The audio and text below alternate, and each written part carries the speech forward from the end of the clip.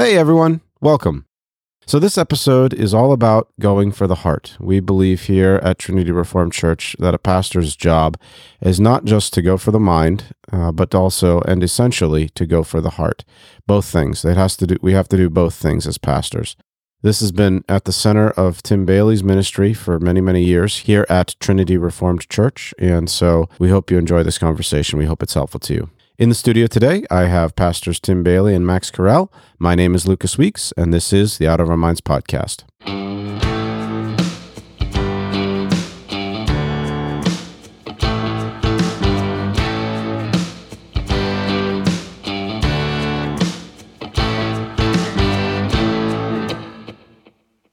So I wanted to talk about something related to pastoral ministry, and that is going for the hearts of the people, aiming for their consciences and not just their brains. I mean, I sort of made a joke to the men a few seconds ago that I can't get enough of this because something that I've learned from Tim over many years, and something that I still struggle to avoid because... Well, we all do. Yeah. And why is it so difficult? What I want to talk about is going for it with people. As a pastor, our job is to direct people using everything that God has given us at our disposal to heaven.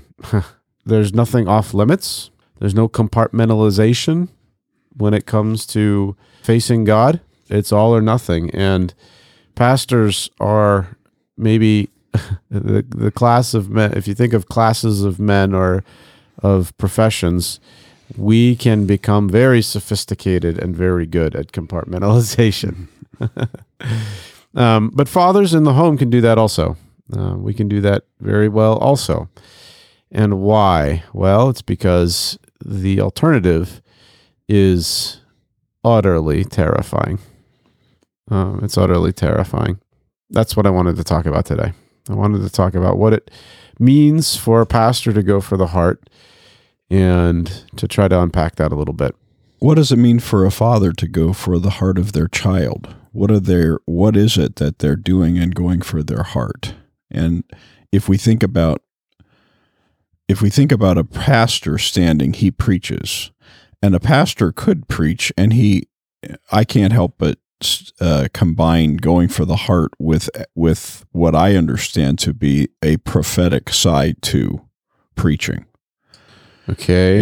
And you could say a prophetic side, you could have a prophetic side to preaching that would just be kind of like about the culture or something like out that. There in a way. Mm-hmm. And there you could have a father in a home who could be that way. He's out there in a way. Yeah. Or you can have a father who's bringing and presenting God to his children, and he is presenting God to them there, each one at home. He is going for their hearts, but he's really going to call their hearts to God. Mm-hmm. But it's calling their hearts to God in many respects by calling their hearts to himself, because he's really calling them to serve his God. Serve my God. You know, where if he's being prophetic about out there, he's saying, serve the God.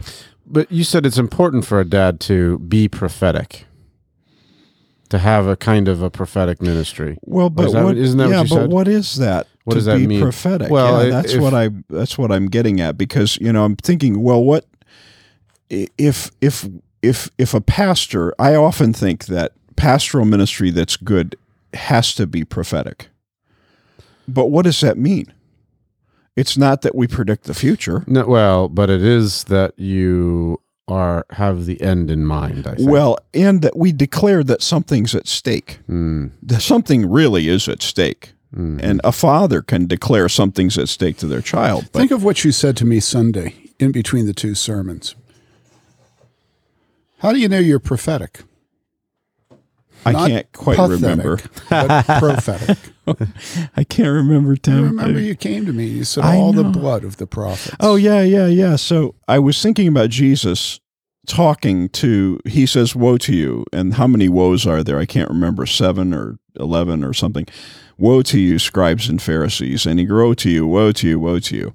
And he's not just talking about them, because he's going to expand it all right after he says what I'm about to say. But he comes to the end and he says, well, from the blood of Abel to the blood of Zechariah, who died between the horns of the altar, all of that blood is upon this generation. Wow. And I thought to myself, why did Jesus put all the blood? And then he goes in, the next verse is, Jerusalem, Jerusalem, how often at Gehenna I wanted to take you and bring you, and you rejected me. You wouldn't have me. And he's just declaring it to the whole city, right? And I thought, why did he curse that generation with all of the blood of the prophets? Well, then I thought about, it occurred to me, this is when Annie and I were listening to the Bible this past week, it occurred to me that what's said in Revelation 19. In Revelation 19, it says that the testimony of Jesus is the spirit of prophecy. That all of Scripture testifies to Jesus Christ, and that the spirit of the prophets were declaring Jesus. They were declaring things that they didn't understand or see fully, but they were wonderful things to them, because they were all foretelling what was coming in the fulfillment with Jesus Christ. And suddenly Jesus is there with that generation, and the scribes and Pharisees are there, and he came to his own, but his own received him not. Mm-hmm. And he said, the prophets have been testifying about me from Abel to now, and I'm here. The testimony of me is the spirit of prophecy. I'm here right now. Their blood is on you. It's all on you. And so, if you're a prophet as a pastor, if people are trying to get rid of you, and not trying to get rid of you because you molested your secretary or committed adultery or are greedy or are a lazy dog, but because you are a prophet. And this is so important. You can't begin to care for your people until you have the spirit of prophecy, because only the inspiration of the prophet Jesus and the prophet John the Baptist and the prophet Paul and Peter and Hosea and Amos, only these prophets can inspire a man to stand against the anger and hatred that will occasion him. If you read The Reformed Pastor by Baxter, it's what he talks about. He says, if you ever come out of the pulpit and say in person what you just said to the pulpit to somebody, they'll say, well, what's wrong with you? All these other pastors are very entertaining men, and they have a good sense of humor, and you're so serious.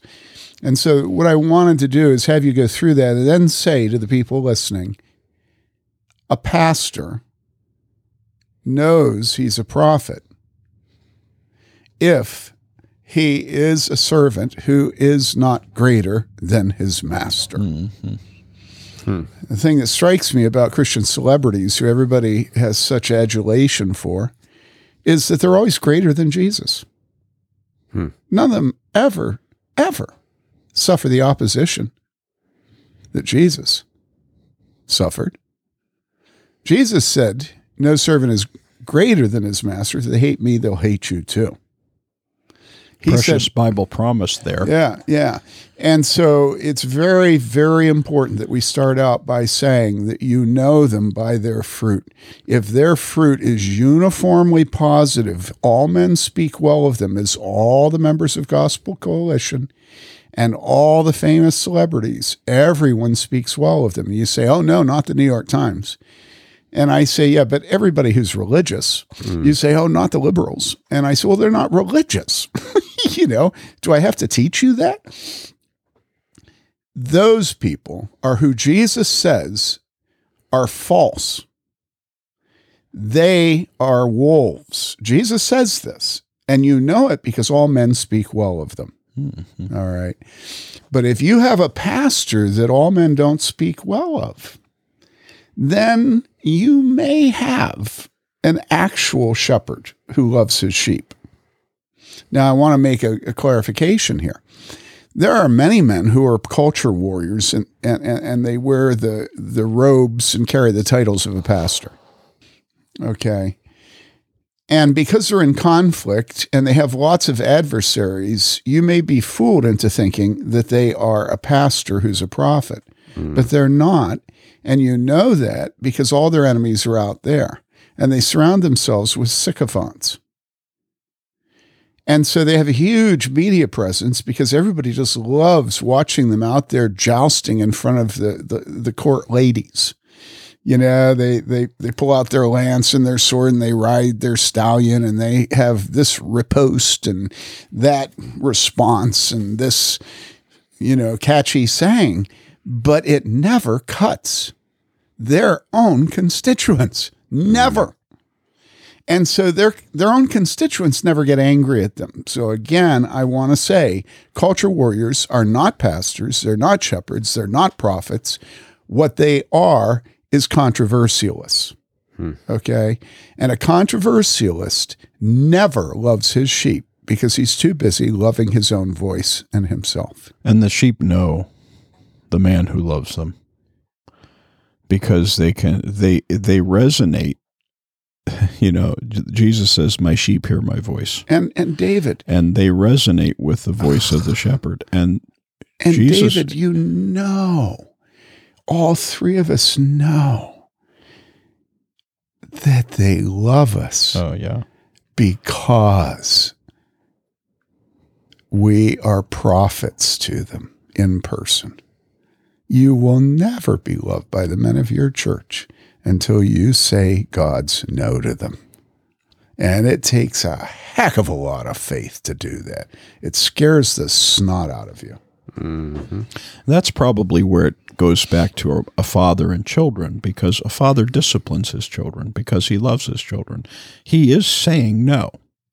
And he's saying no to his children at the point of representing God to them. And so his children learn to love him for the fact that he says no.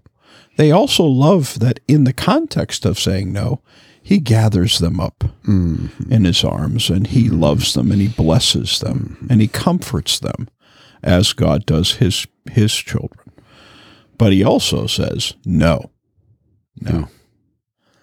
Let me read from the book of Proverbs, the 23rd chapter. Do not hold back discipline from the child. Now, if it says that to us, it must mean that our inclination is to hold back discipline from a child, right? And so then you wonder, well, why would we hold back discipline from the child if the Bible says that the father that doesn't love his child has a bastard of a child? Hebrews. Do not hold back discipline from the child. And then it anticipates our objection, says, although you strike him with the rod, he will not die. Well, of course, that is what our wives always tell us. Our wives always tell us that if you discipline a child, whether it's corporal or verbal, that he's going to die. He's going to die. He can't take it, Yeah. And so the Bible says, although you strike him with a rod, he will not die. You shall strike him with the rod. In other words, it turns into a command. And rescue his soul from Sheol. So in other words, we're not to hold back. Anticipating our objections, they're met with, no, he won't die. Yep. Then the command, you shall strike him with a rod. And then the reason, by doing this, you will rescue him from hell. Wow. All right, now, it goes on. My son, if your heart is wise, my own heart also will be glad. And so you just see the dad there going, come on, son, I want to be happy.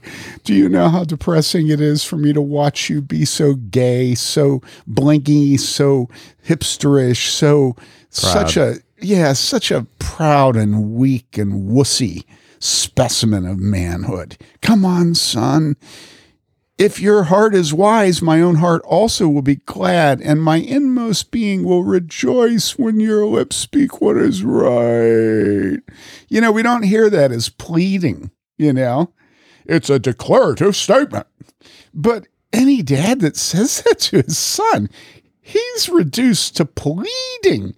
Do you know how happy it'll make me? Could you please want to make me happy? I like to be happy. Your mother doesn't like me talking to you this way. Would you please, please, please, please? sinners. And I'm telling you, that's how I talk to my kids still. I mean, can we please lower ourselves to let them know that they're really hurting us if they don't give us what we want? What we want is for them to be wise. Mm-hmm. Then it says, do not let your heart envy sinners, but live in the fear of the Lord always. Surely there is a future, and your hope will not be cut off. Then listen, my son, and be wise and direct your heart in the way. Do not be with heavy drinkers of wine or with gluttonous eaters of meat, for the heavy drinker and the glutton will come to poverty, and drowsiness will clothe one with rags. Now, at this point, anybody that knows anything about being a pastor knows this is precisely what we deal with 24 hours a day, 7 days a week, 30 days a month, year in, year out with the people of our church. Children who choose drugs and alcohol and laziness, and the suffering and torment that this is to their parents and their grandparents, okay? Mm-hmm. Now, I'm going to keep reading. Listen to your father. This is still the same section. Listen to your father who begot you. Now, that's a pretty fundamental claim. Mm-hmm. I begot you. Listen to your father who begot you. That is as fundamental a claim on any man as you can have. You actually say, brought you into this yeah, world. you say to Asher, I begot you. You've never said it. I've never said I've that. never said it. I don't think any of us have ever said it. But listen to your father who begot you, and do not despise your mother when she is old. Buy truth and do not sell it. Get wisdom and instruction, understanding. The father of the righteous will greatly rejoice. So once again, it's pretty pathetic. It'll make me happy. It's lowering yourself. And he who sires a wise man will be glad in him. Let your father and your mother be glad, and let her rejoice who gave birth to you. Give me your heart, my son, and let your eyes delight in my ways. I mean, we're all so much more precious about our egos and our stature and our respect than we should be. And for this reason, we never plead the way this section of Proverbs pleads. We never say, this is what's going to make me happy. After church this last Sunday, I stood behind a family, and their dad is an elder who I absolutely adore. I mean, I just drop dead love the man. Mm-hmm. And I watched his 2 teenage sons while he was lifting his hands and praising God. I saw them stand there like lumps on the log. And it tore me up. One of them was much worse than the other one. The other one, there's been growth in. And so, lo and behold, as that young man left church Sunday, I had a message for him in the door of the church. And I said to him, listen to me. I was very serious and intent. I said, do you think that I don't see how you refuse to worship God as your father worships? And I said, this hurts me. It hurts me, and I don't like it. There are other people waiting to say goodbye, and I'm talking to him there in the door, and I said to him, listen, I said, I am desperate. Now, remember, this is my second to last Sunday at this church. I said, I am desperate to see your father's sons honor him. And I haven't seen it yet. And you owe it to him. Your father is such a prince of a man. He deserves to have sons that give themselves up to humility when they worship God. And at that point, finally, it's too much for him. He began to argue with me. Yeah. Well, and I said to him, do you think I am stupid? Do you think I really don't know who and what you are? Now, I'm sure a lot of people listening to this would think that I'm a monster and that because of that, there are only 10 people in our church. Yeah. And of the 10, only one likes me. I guarantee you that that son loves me much more because of what I did to him. And I know his brother does. And I know his dad adores me. Now, what's the point?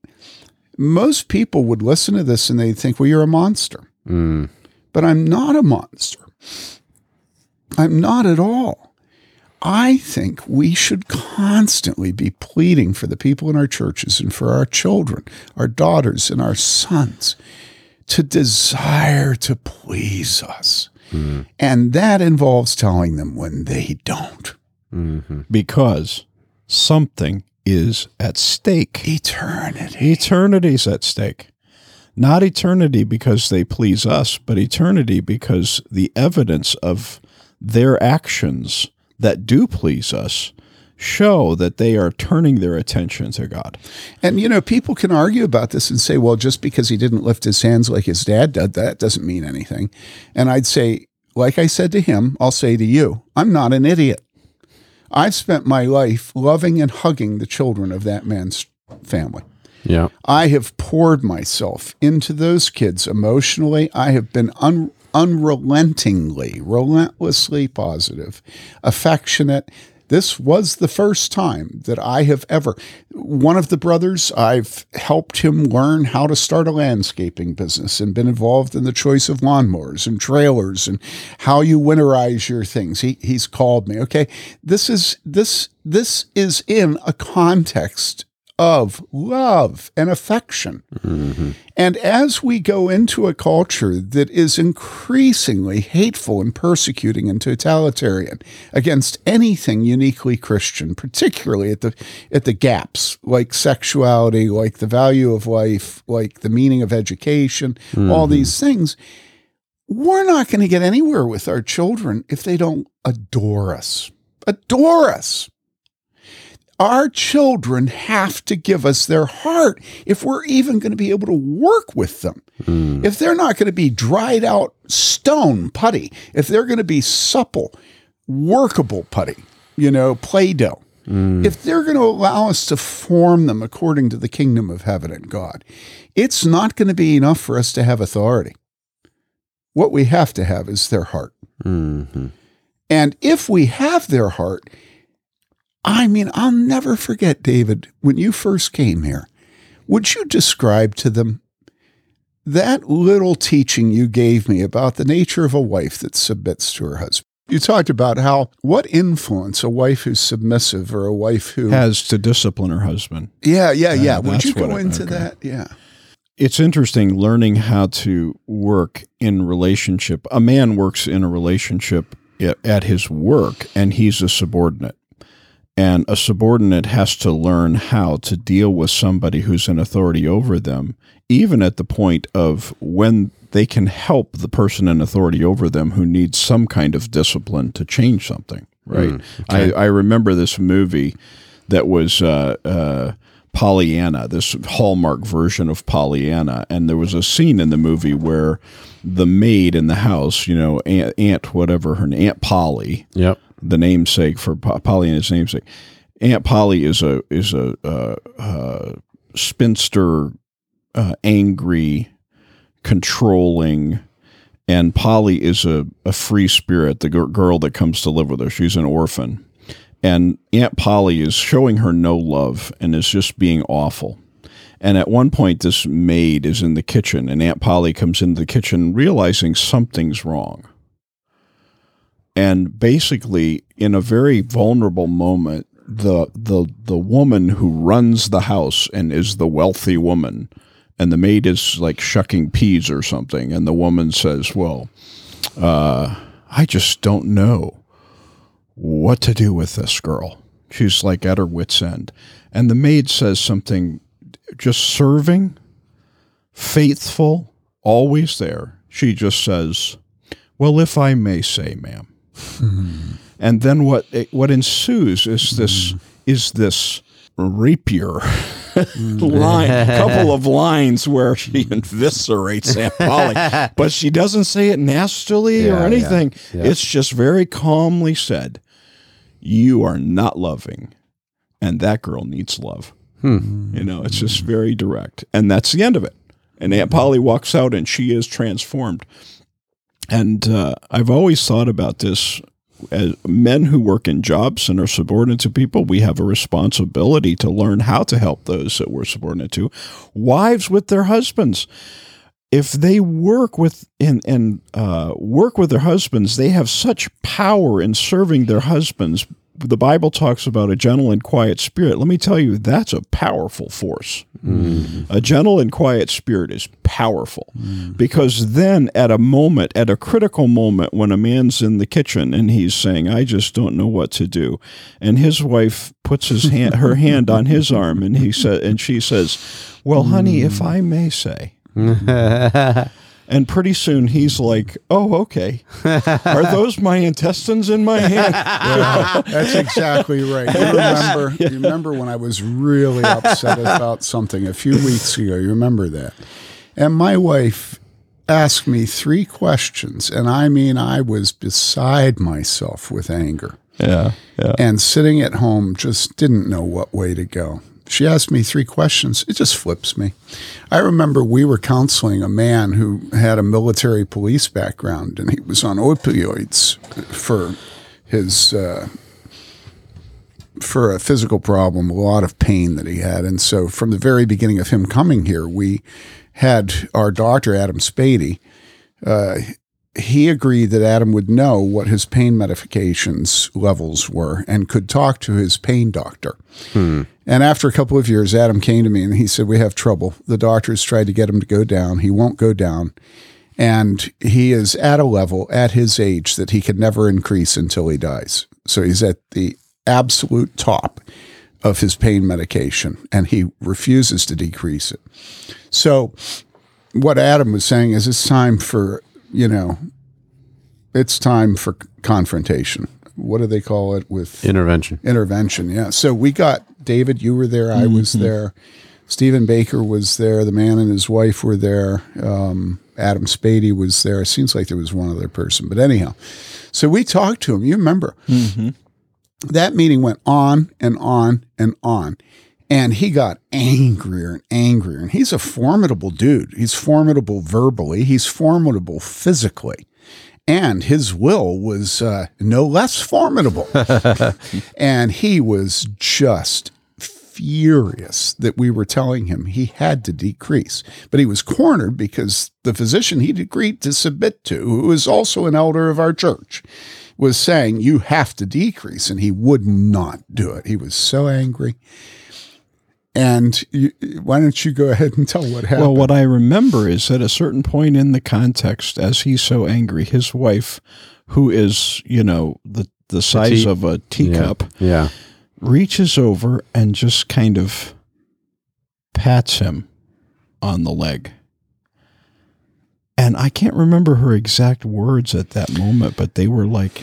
She didn't say anything. She whispered. Like, yeah, honey. She whispered in his ear. Yeah. And immediately...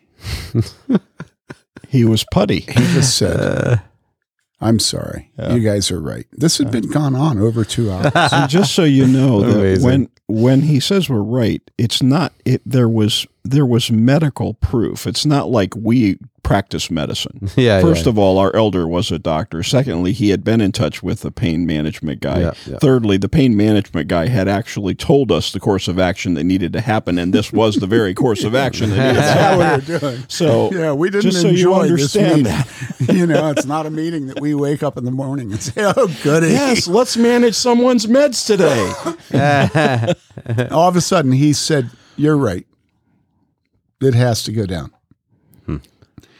And so we looked over at her and we said, "What on earth did you just say to him?" And she looked at us and she said, "I said, be soft." That's all she said for 2 hours. She touched him and said, "Be soft." Oh, my goodness. And you know that after any that, idea. I think it was 6 months later, he made a point of telling me that his pain decreased as he decreased his drugs. So this rebound thing of drugs that often happens. And so God blessed him with less pain because of his submission. It wasn't simply that he no longer had to face down every person that was important to him in his life, you know. It was that his pain decreased, you know. That's an amazing story. Well, I want to highlight the role of relationships here because the examples you've given, you know, I'm trying to listen to them through modern ears. And it's like, by definition, what you're doing is wrong. It's wrong to use the weight of for a pastor to use the weight of relationship, which I know it sounds crazy to us here, but it seems to me that there's a lot of evangelical Christians and a lot of churches who would say what you're doing is wrong to use the weight of your relationship to get him or her to make a change, or for you to do that for your children. Especially for the children. That's where I was going to go with this. Yeah. So you think about it, it's wrong. Okay, use the weight of your relationship. Hey, use your love to try to influence your children. Hey, you know, your child comes to this age, they turn 18, and the magical thing happens where the government says, you're no longer responsible for them. Yeah. And they feel like, oh, great, I am free, right?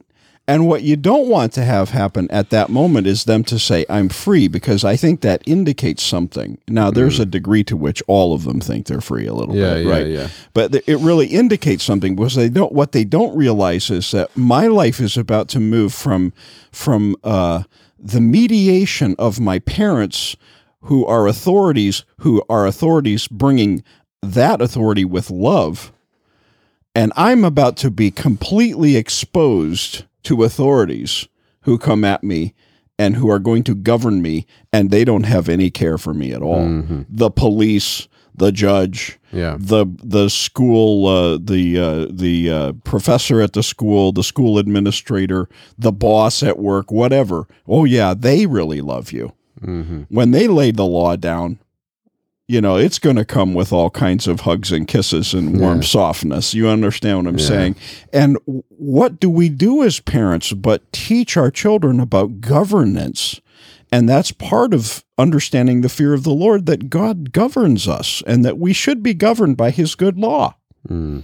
And if we teach our children about God's good love and governance of us, we introduce them to someone bigger than all of the authorities that will be around them after they're of majority and are emancipated from our homes, because they're going to know the God who governs all, and they're going to understand how to live in this world. But part of what you're saying is that calling them to serve the God that you serve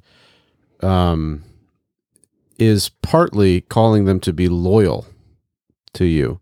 And doesn't that muddy the waters? You said that we would be sort of surprised to hear you say that this is viewed as abuse and this is viewed as something that we should not do. We're not surprised. Pastors understand culture better than 13-year-olds, let alone 21-year-olds.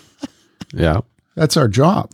Our job is to anticipate and know every objection of every person in our church, no matter how old they are, before that objection ever occurs to them. Yeah. Okay? We're not stupid. That's why I said that to that young man. I am not stupid. Don't tell me this isn't true of you. I watch you every time I preach. Mm. You know, we watch the people we preach to. We have a pretty good idea what their response is, because we know the rest of their lives. We know their family. We know the face they carry in and out of church. We know how they look at their husband. This last Sunday, you remember me saying, some of you men, I have spent literally years pleading with you to love your children. Years. And I will leave with you still refusing to love your children. Do you remember that? And then I said, and do you know how I know you don't love your children? I know it because I watch you when you look at your children. and there is no tenderness and affection and pride in them. Your eyes are dead. Your children are a pain in the rear to you. And you're just out to get them to respond to you the way you want them to respond because other people are watching. Okay, now listen. Of course that's how people view it. They view it as abuse. But would it be abuse if my son, who was 13, had talked my ear off about every single thing that happened in his life during every single day of a full week, and finally, on Saturday, I were to give him bourbon with his milk and make him drink the bourbon so that he would fall asleep and go to bed? Would that be abuse? Well, of course it would be abuse. How about you were just trying to get him to shut up, is what you're trying to say. Well, no, I'm trying to make a point. Can we please quantify exactly what abuse is? How about if I make brownies and give them to my 17-year-old daughter who's trying to forget the fact that some boyfriend just broke off his relationship with her, and I put dope in the brownies, marijuana in the brownies. Yeah. And she all of a sudden has a different experience. How about if we go out and find some peyote? Now, listen, I'm being serious. Everybody would say that it's abuse to give peyote because it's illegal. Yeah. All right. Most people would say it's abuse to give them marijuana if you hide it in brownies, right? Yeah. Yeah. Most people would say it's wrong to give them alcohol to help them to forget their problems, especially when they're 13, even if they're your son. Yeah. Maybe a little wine, a little sherry. They might like the sweetness. Yeah. All right. Then we keep working our way through what is abuse. What actually is abuse? And abuse is the wrongful use of authority. Okay, that's what abuse is. All right. Is it wrongful use of authority to point out to the one who is under you that you gave him birth? That you are his biological father? Is that abuse? No, but we're working hard culturally to. But I just read from Proverbs. Yeah. Listen to your father begot you.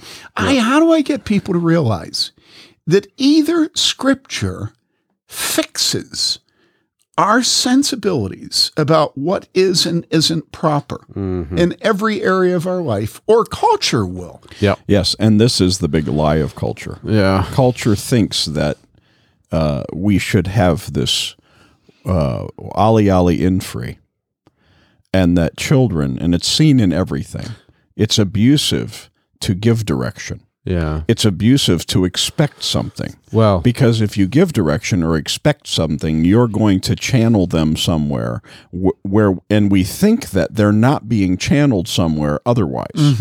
And that is a lie out of hell. They're all being channeled. yeah. They're being channeled every day, 10,000 times to every time we would say, I am your father. I gave you birth. I am your 10,000 times to every time we would say anything directive to our children. They are being channeled in another direction constantly.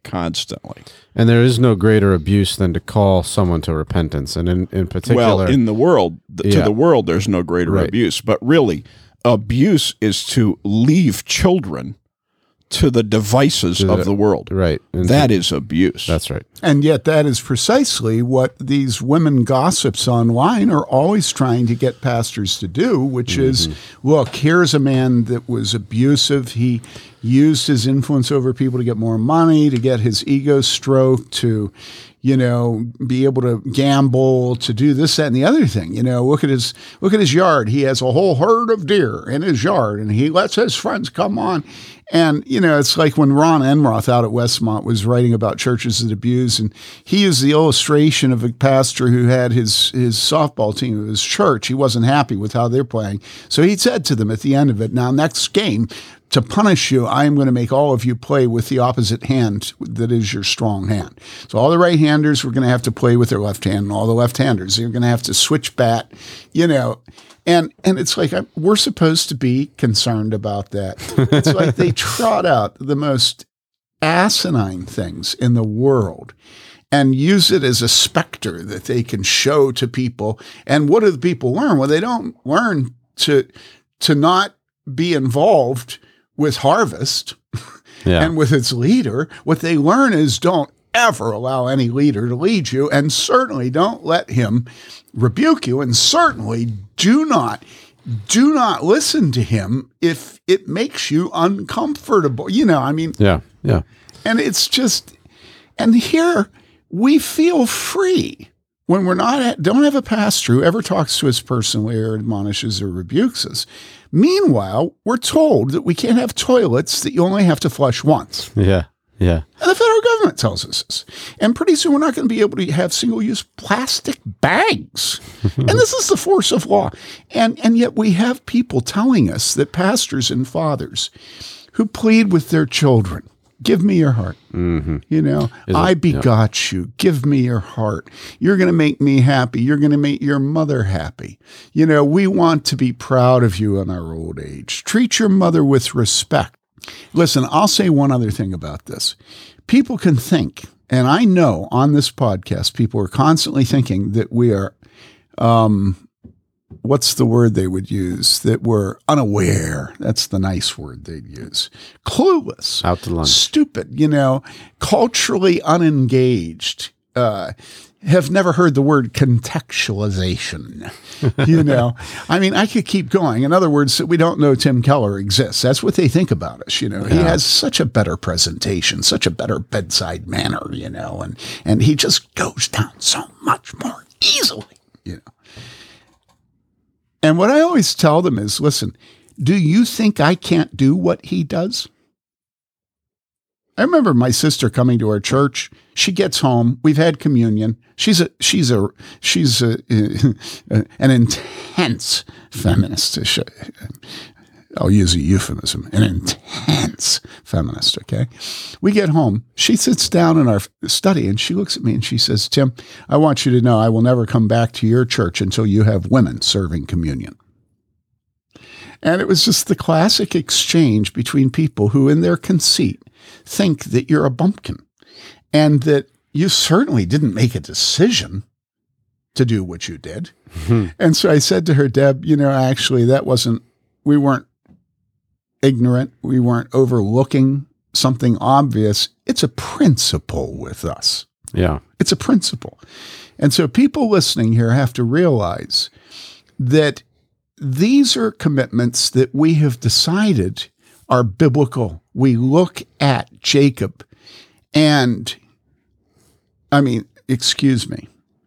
we look at Benjamin and his dad. We look at Joseph and his dad. And so when Isaac comes to Egypt and you see him falling all over and his son falling all over him with tears, hugging and crying. And this is all through Scripture. You look at Paul saying goodbye to the Ephesian elders in Miletus, and it's so emotional and tender. What is that, abuse? Is that like equivalent to a guy having a private hunting ground for his rich friends with 70 deer that he keeps there? Should we get people to be just as opposed to both the pastor that hugs and loves and cries with people as he does with the ones that he lets shoot deer on his?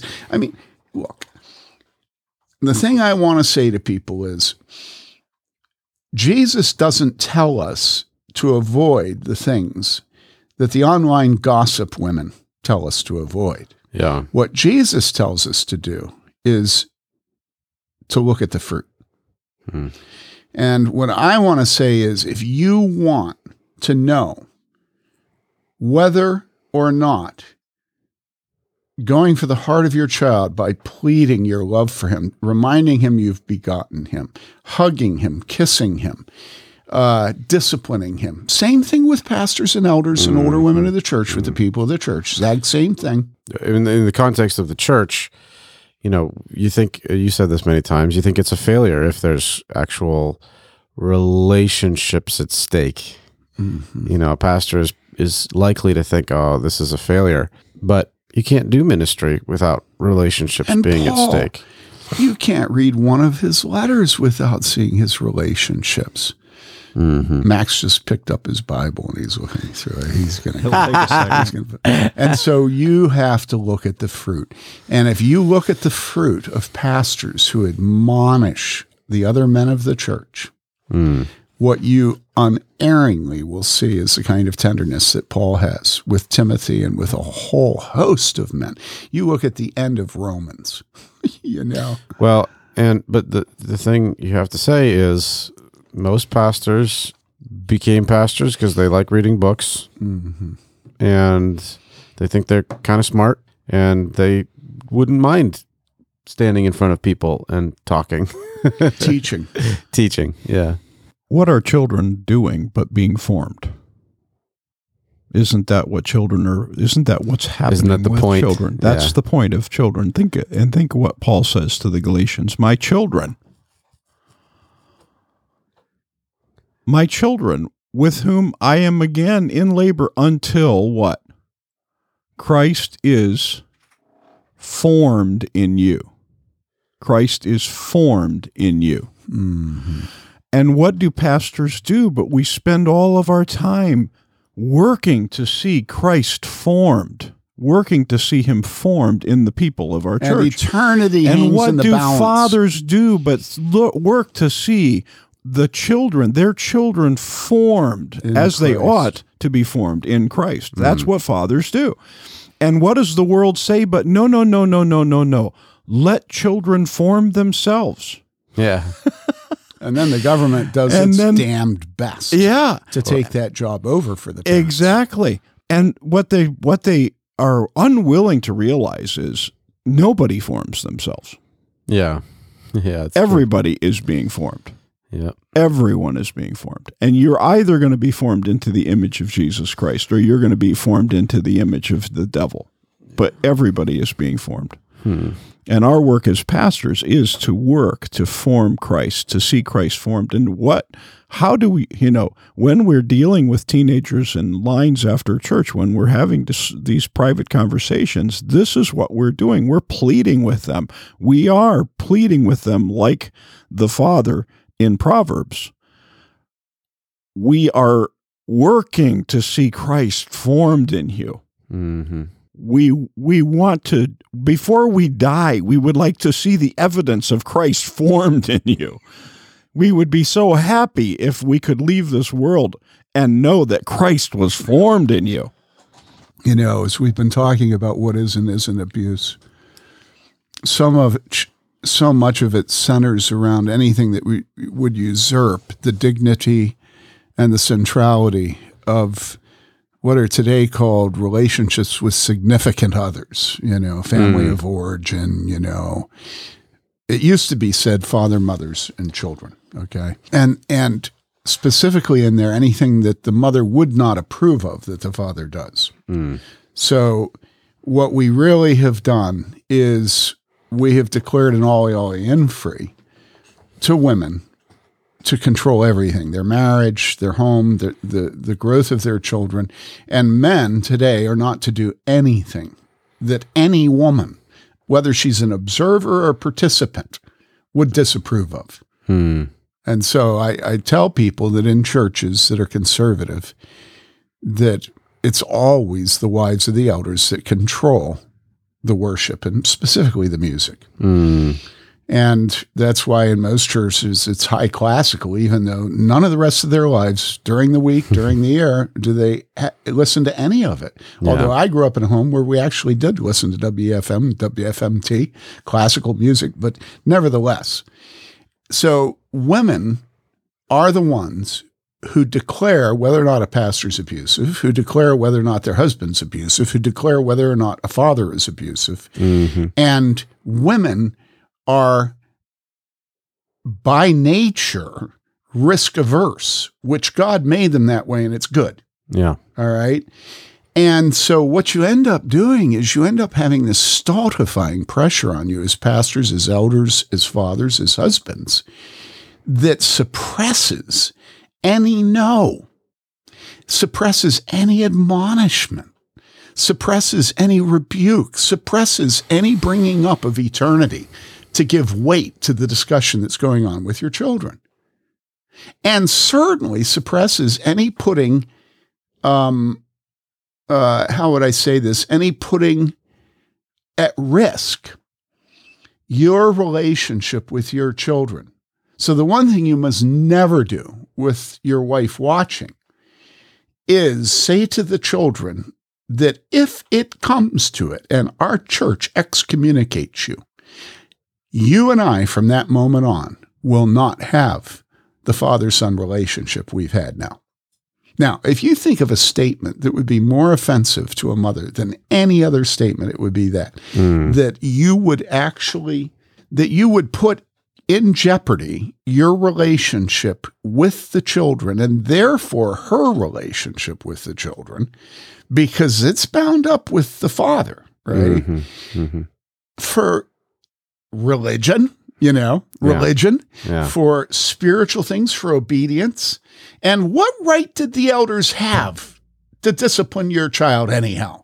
They don't understand your child the way you understand your child. Okay, now listen. So what I've been thinking about is, as we've been talking about perceptions about whether or not the kind of taking of risks and throwing everything, including the kitchen sink, into the mix in the book of Galatians, the Apostle Paul, I was just reading and I read this, and this is from Luke 11.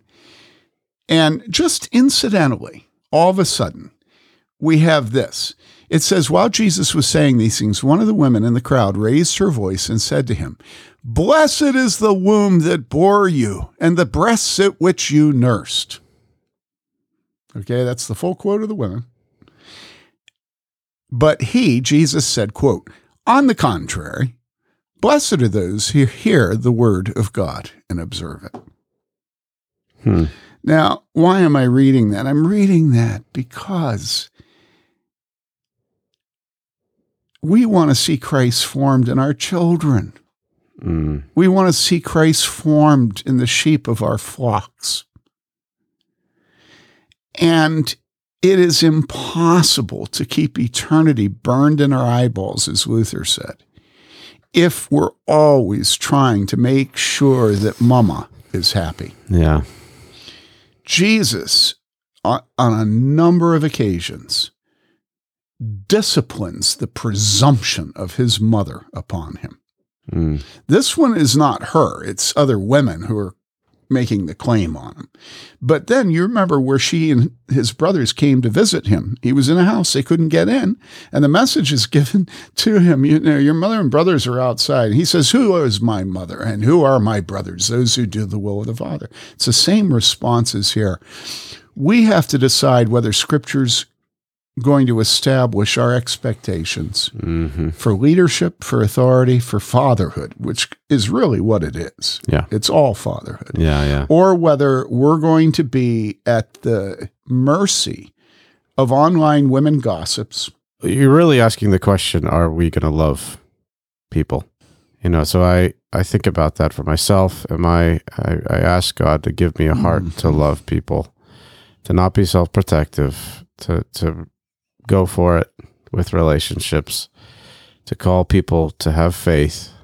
And I think that's the question for fathers.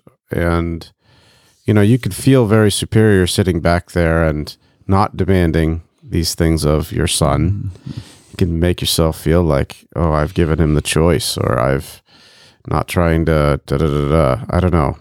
But I want to say, no, Dad, you are deciding not to love your son, not to put yourself out there and run the risk of the pain of it. So pastors, we have to love the people.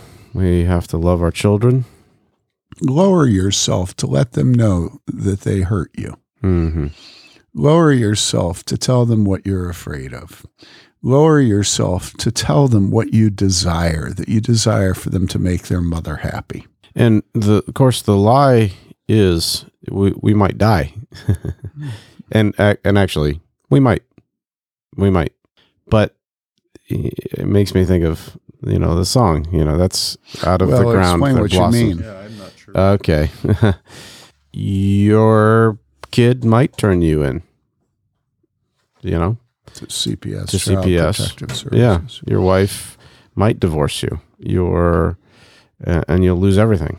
You might get fired as you a might pastor. get fired. Yeah, you might get fired as a pastor. You might get recalled as an elder. I mean, the stakes are high. We're not cheap, I don't think, sitting around this table thinking of, I'm not saying this cheaply. We've actually thought about it. And not to say that we are always faithful, but But we tell our people how faithless we are. yeah, and we try to encourage that, and that's why I want to talk about this, because I want to encourage myself in it and remind myself about it constantly, and I want to remind our listeners about it, because the thing is, I say that the chances are you might die, and I think that's true, but it's precisely what God uses. It's the death. My life for yours is precisely what God uses to build his church. Thanks so much for listening. My name is Lucas Weeks, and the conversation today was with Tim Bailey and Max Carell. We serve as pastors at Trinity Reformed Church in Bloomington, Indiana. For more great content, please visit warhornmedia.com. To support this podcast, you can donate at patreon.com/outofourminds. Bye for now.